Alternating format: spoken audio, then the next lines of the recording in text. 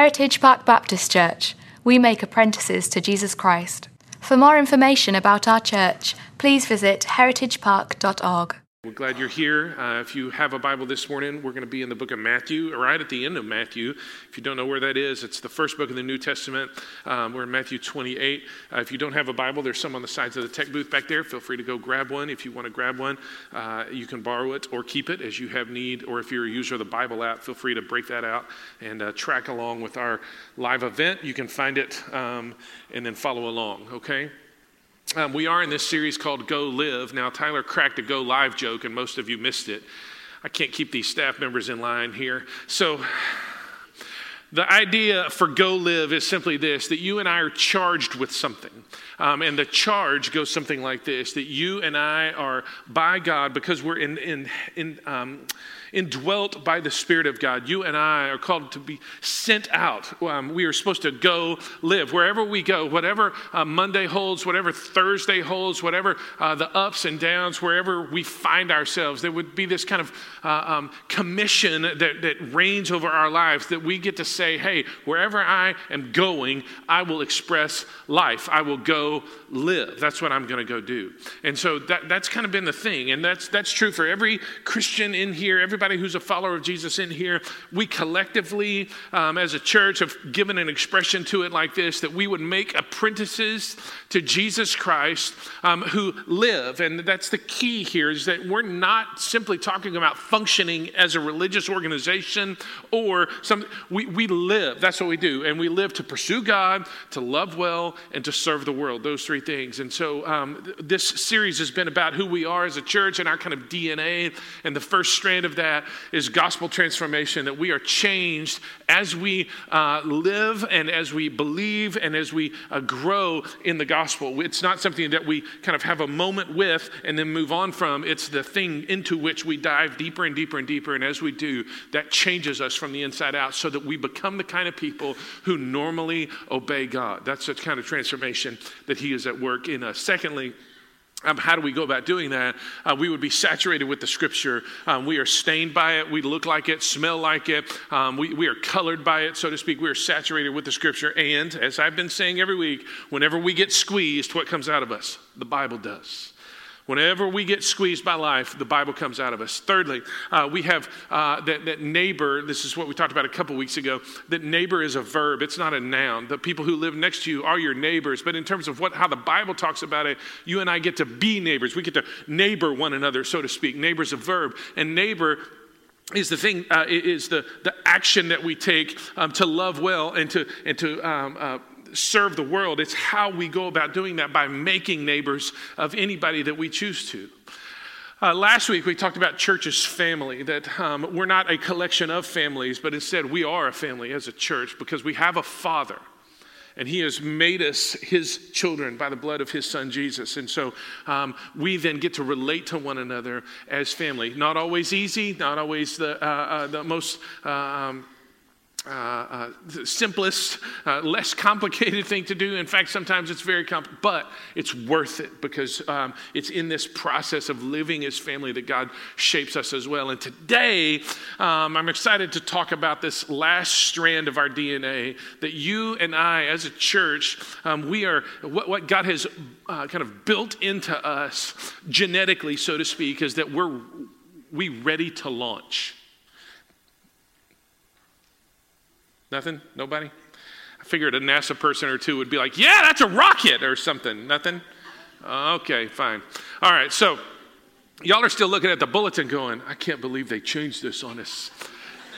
Isn't that right, Lucy? Yes, sir. Yeah, you're like, God, ready to launch. And so here's the thing on this is, when we talk about ready to launch, so many of you are involved in this industry, and so it seemed best and appropriate to kind of frame it out this way. But the idea is that we set people up so that when God presses the button, they fly like they're supposed to. They go like they're supposed to. They move like they're supposed to. That's the idea. And so here in Matthew chapter 28, we're going to start in verse 16 and just kind of work our way down. And give you just a minute to find it if you haven't already.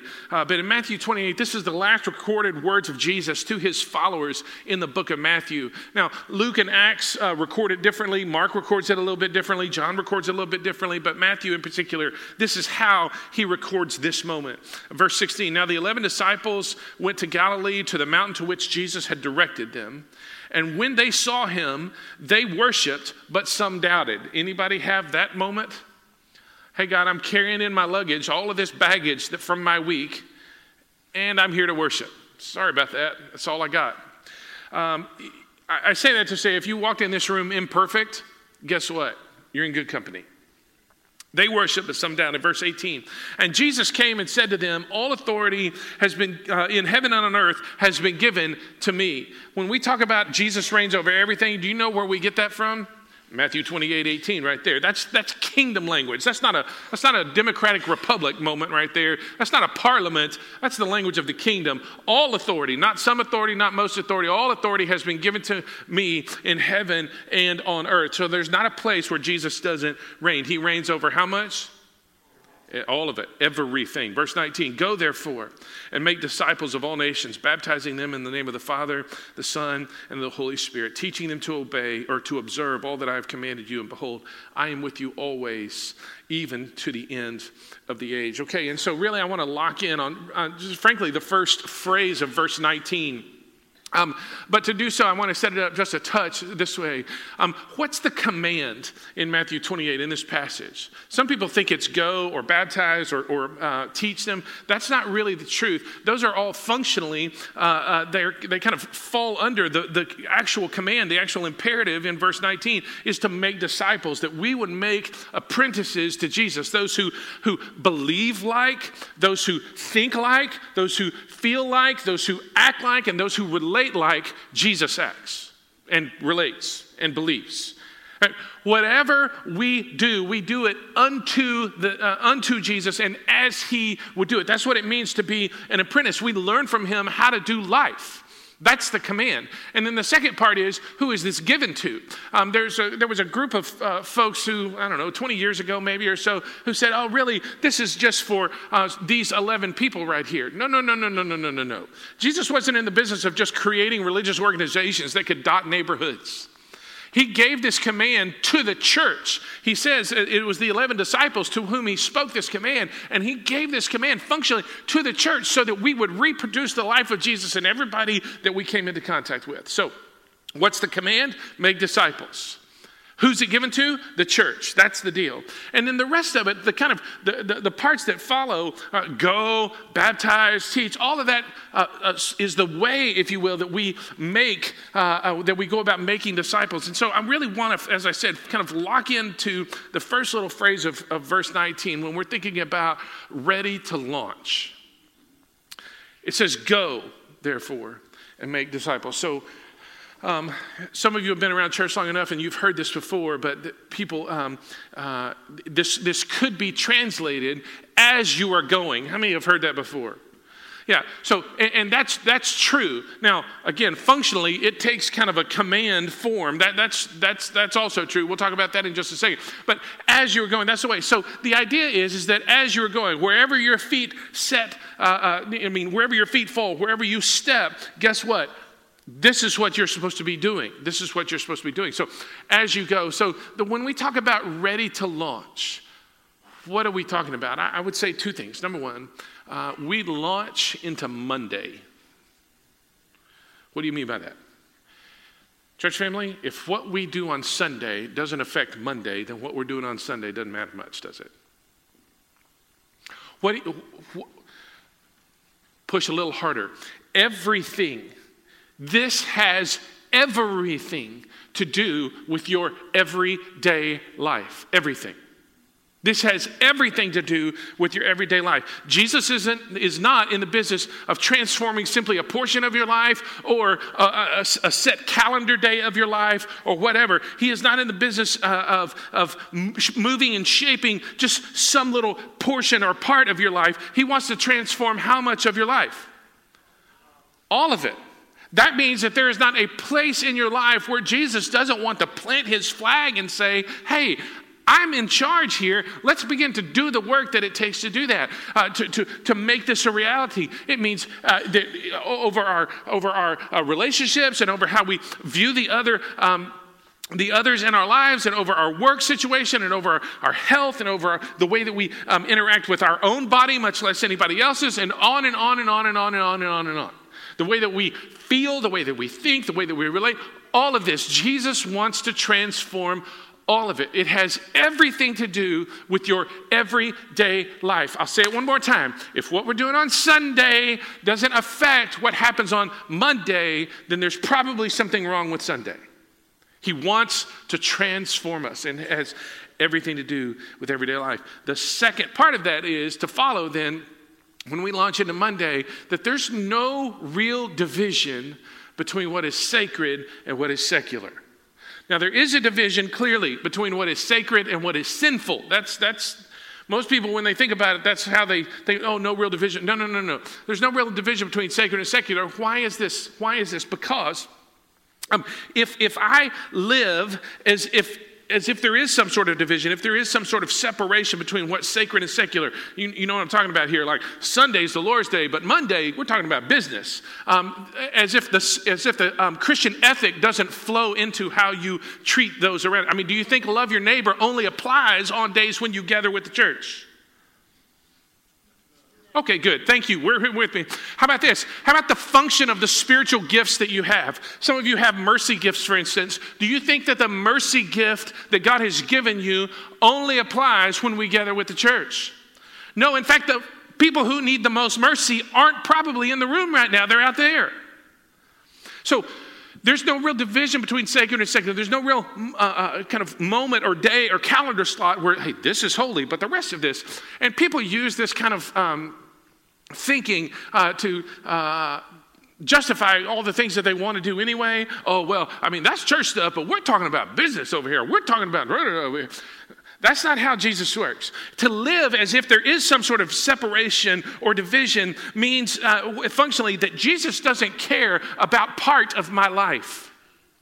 And if Jesus doesn't care about a particular part of my life, how do I have assurance that he cares about the other parts of my life that I want him to care about? What happens when the doctor calls? What happens when the pink slip comes? When that email shows up in my inbox, when that phone rings, whatever it may be, what kind of assurance do I have that Jesus cares about that? If I think, oh, well, he only cares about this stuff, not that stuff, how do I know that I've got the list right?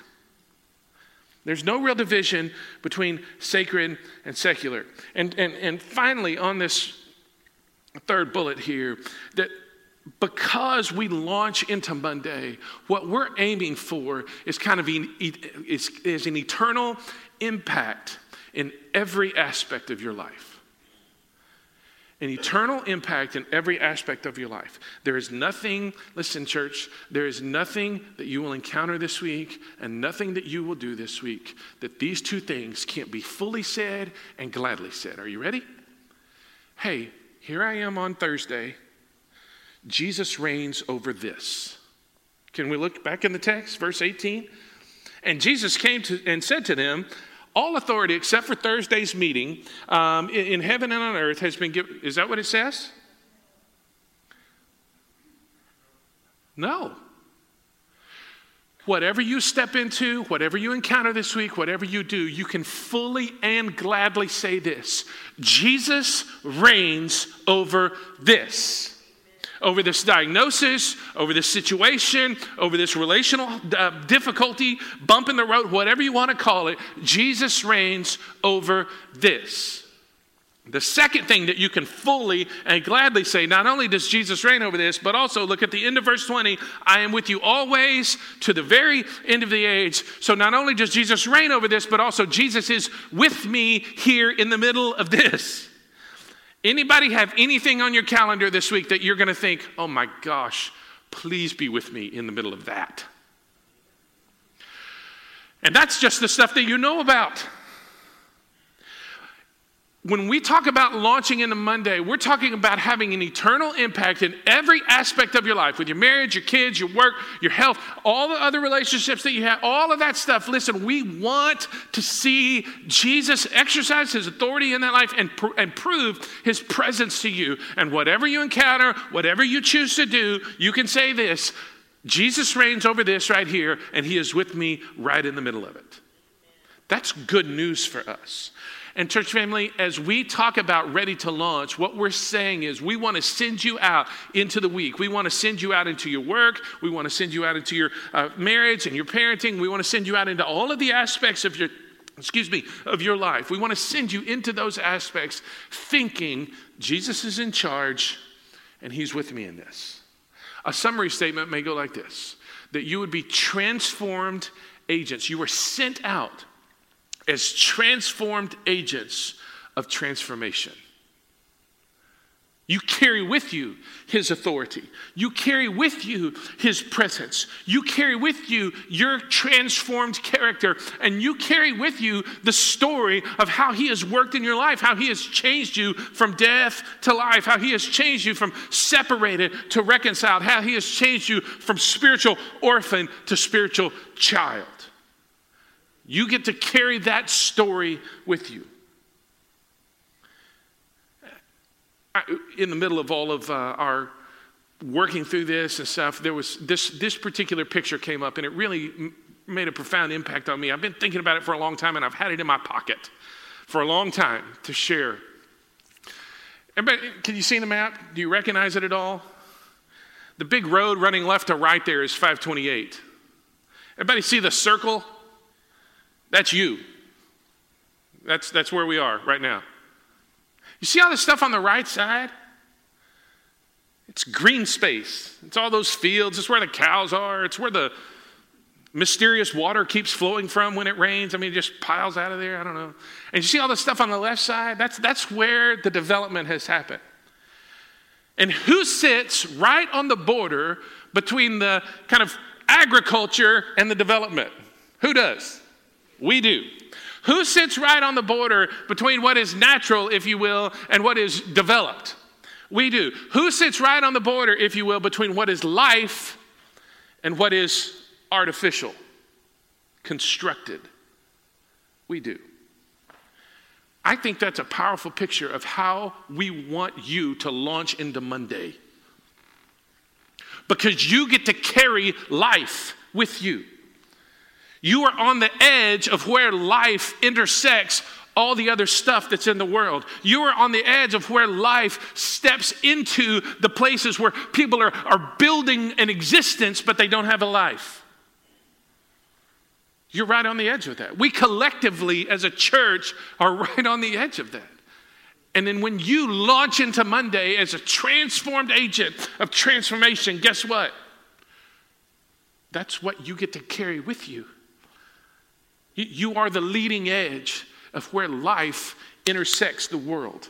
Genuine life. That's why we go live. That's why we go do this.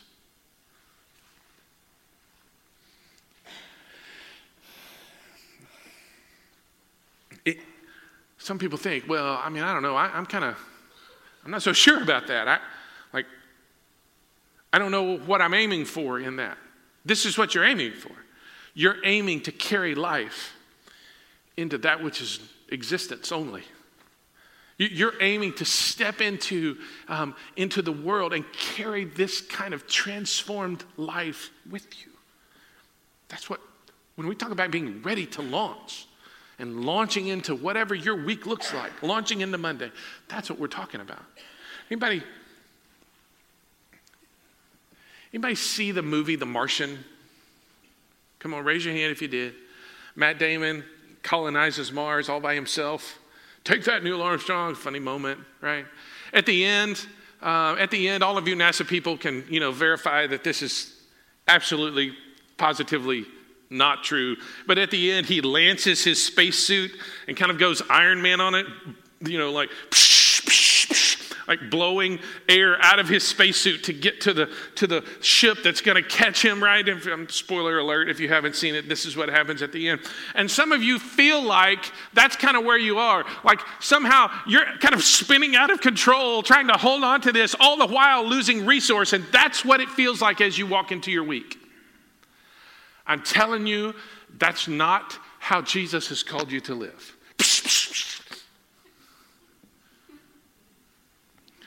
He's called you to be a transformed agent of transformation in the world.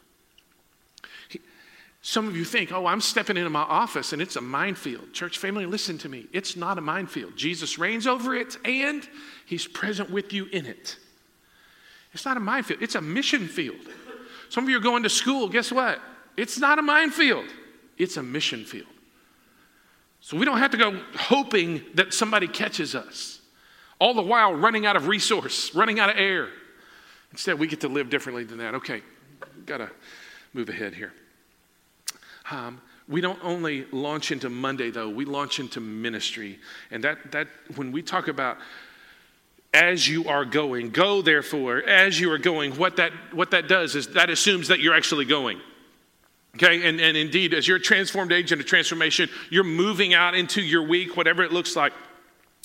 We're launching into ministry. And I want to say this part just as a recognition of kind of who God's made us to be. This DNA runs very deep in us. We launch as a family.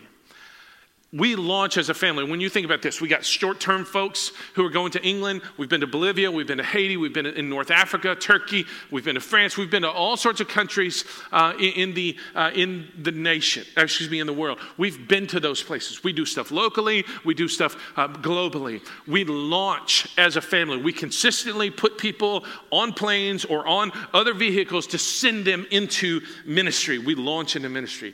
We launch longer-term folks. There's folks in the room who spent 18 months on the field doing God's work in Brazil, and others as well. We launch not only in longer term, but also, I don't know if you know this, we launch ministers around here. Have you noticed this? How many of you are old enough to remember Jason Huddleston? Several of you. He's pastoring now. Jamie Reed was our first kids pastor here. She just retired from ministry after moving on. How many of you remember Cade Pierce as the student pastor at Bay Area, just down the street here? All of these things have happened. All of these folks have been launched out because of us. We're developers around here. Have you noticed this? We raise people up. We kind of, if you will, help be a part of the design function, get them sitting up straight and shove them out to the launch pad so that when God presses the button, they go. We launch into ministry. That's who God's made us. We don't need to be worried about that. We need to embrace that and say, this is what we do. This is what we do. Therefore, we just embrace it and we keep doing it as God has given us to do. And we launch what we hope to be here in the next about 3 years or so. We want to launch a church plant. I don't know if you've noticed or not. Northern Galveston County, doing okay. Southern Galveston County, doing okay. Mid-County, really struggling. I'm meeting with a pastor tomorrow. Hopefully, we will start a partnership that's looking to plant or replant a church in the Mid-County in the next 3 years. Won't that be great to be a part of as a church family? Won't that be awesome to say, hey, this is who we are. This is what we do. This is how we go live. We launch as a family. And all of this is a team sport, right? We're sending people out and we send people to the mission field and we plant churches and we send ministers out. All of that's a team sport. But secondly, and don't miss this, we launch people. We launch as a family, but we're not launching programs. We're not launching resources. We launch people.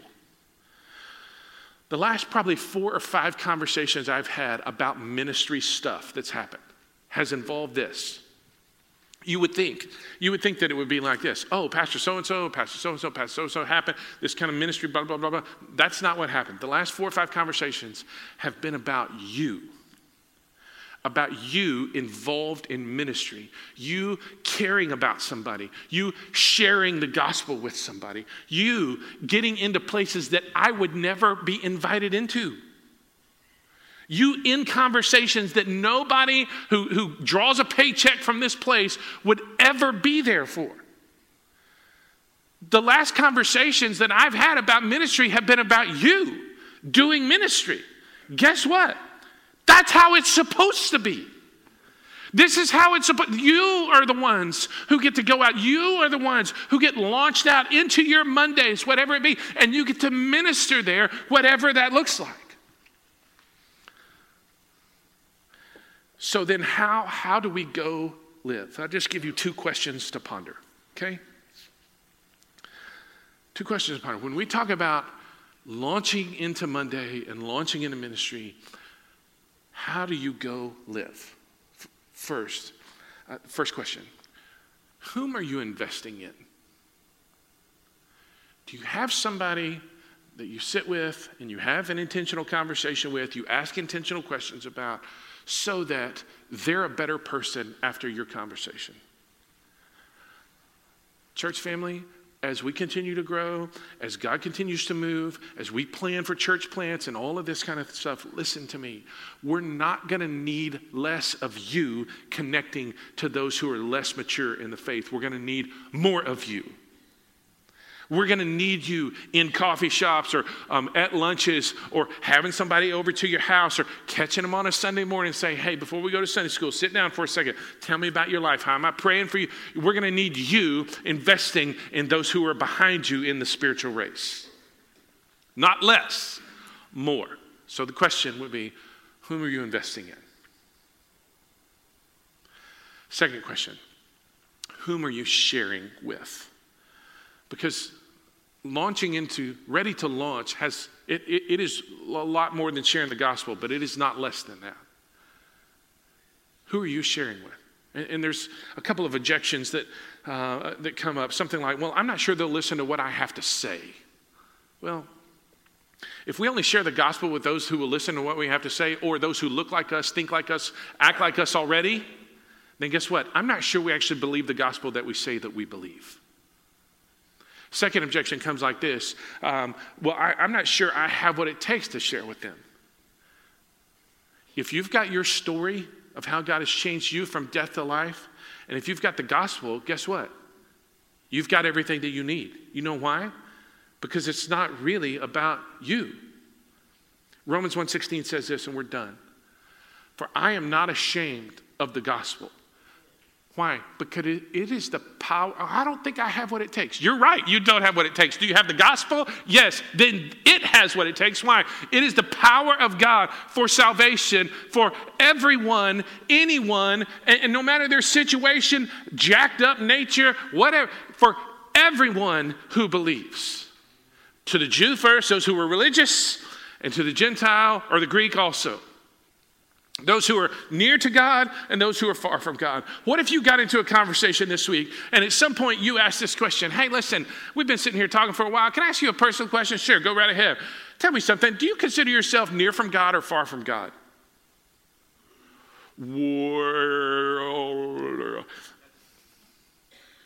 Because I have a message for those who think they are near and those who think they are far. It's the good news that Jesus has died for your sins and in your place in order to give you life.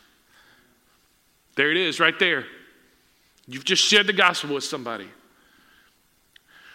Church family, who are you investing in and who are you sharing with? Because if you've got the gospel and the story of how God has changed your life, you have everything that you need to step into somebody's world and help them get ready to launch.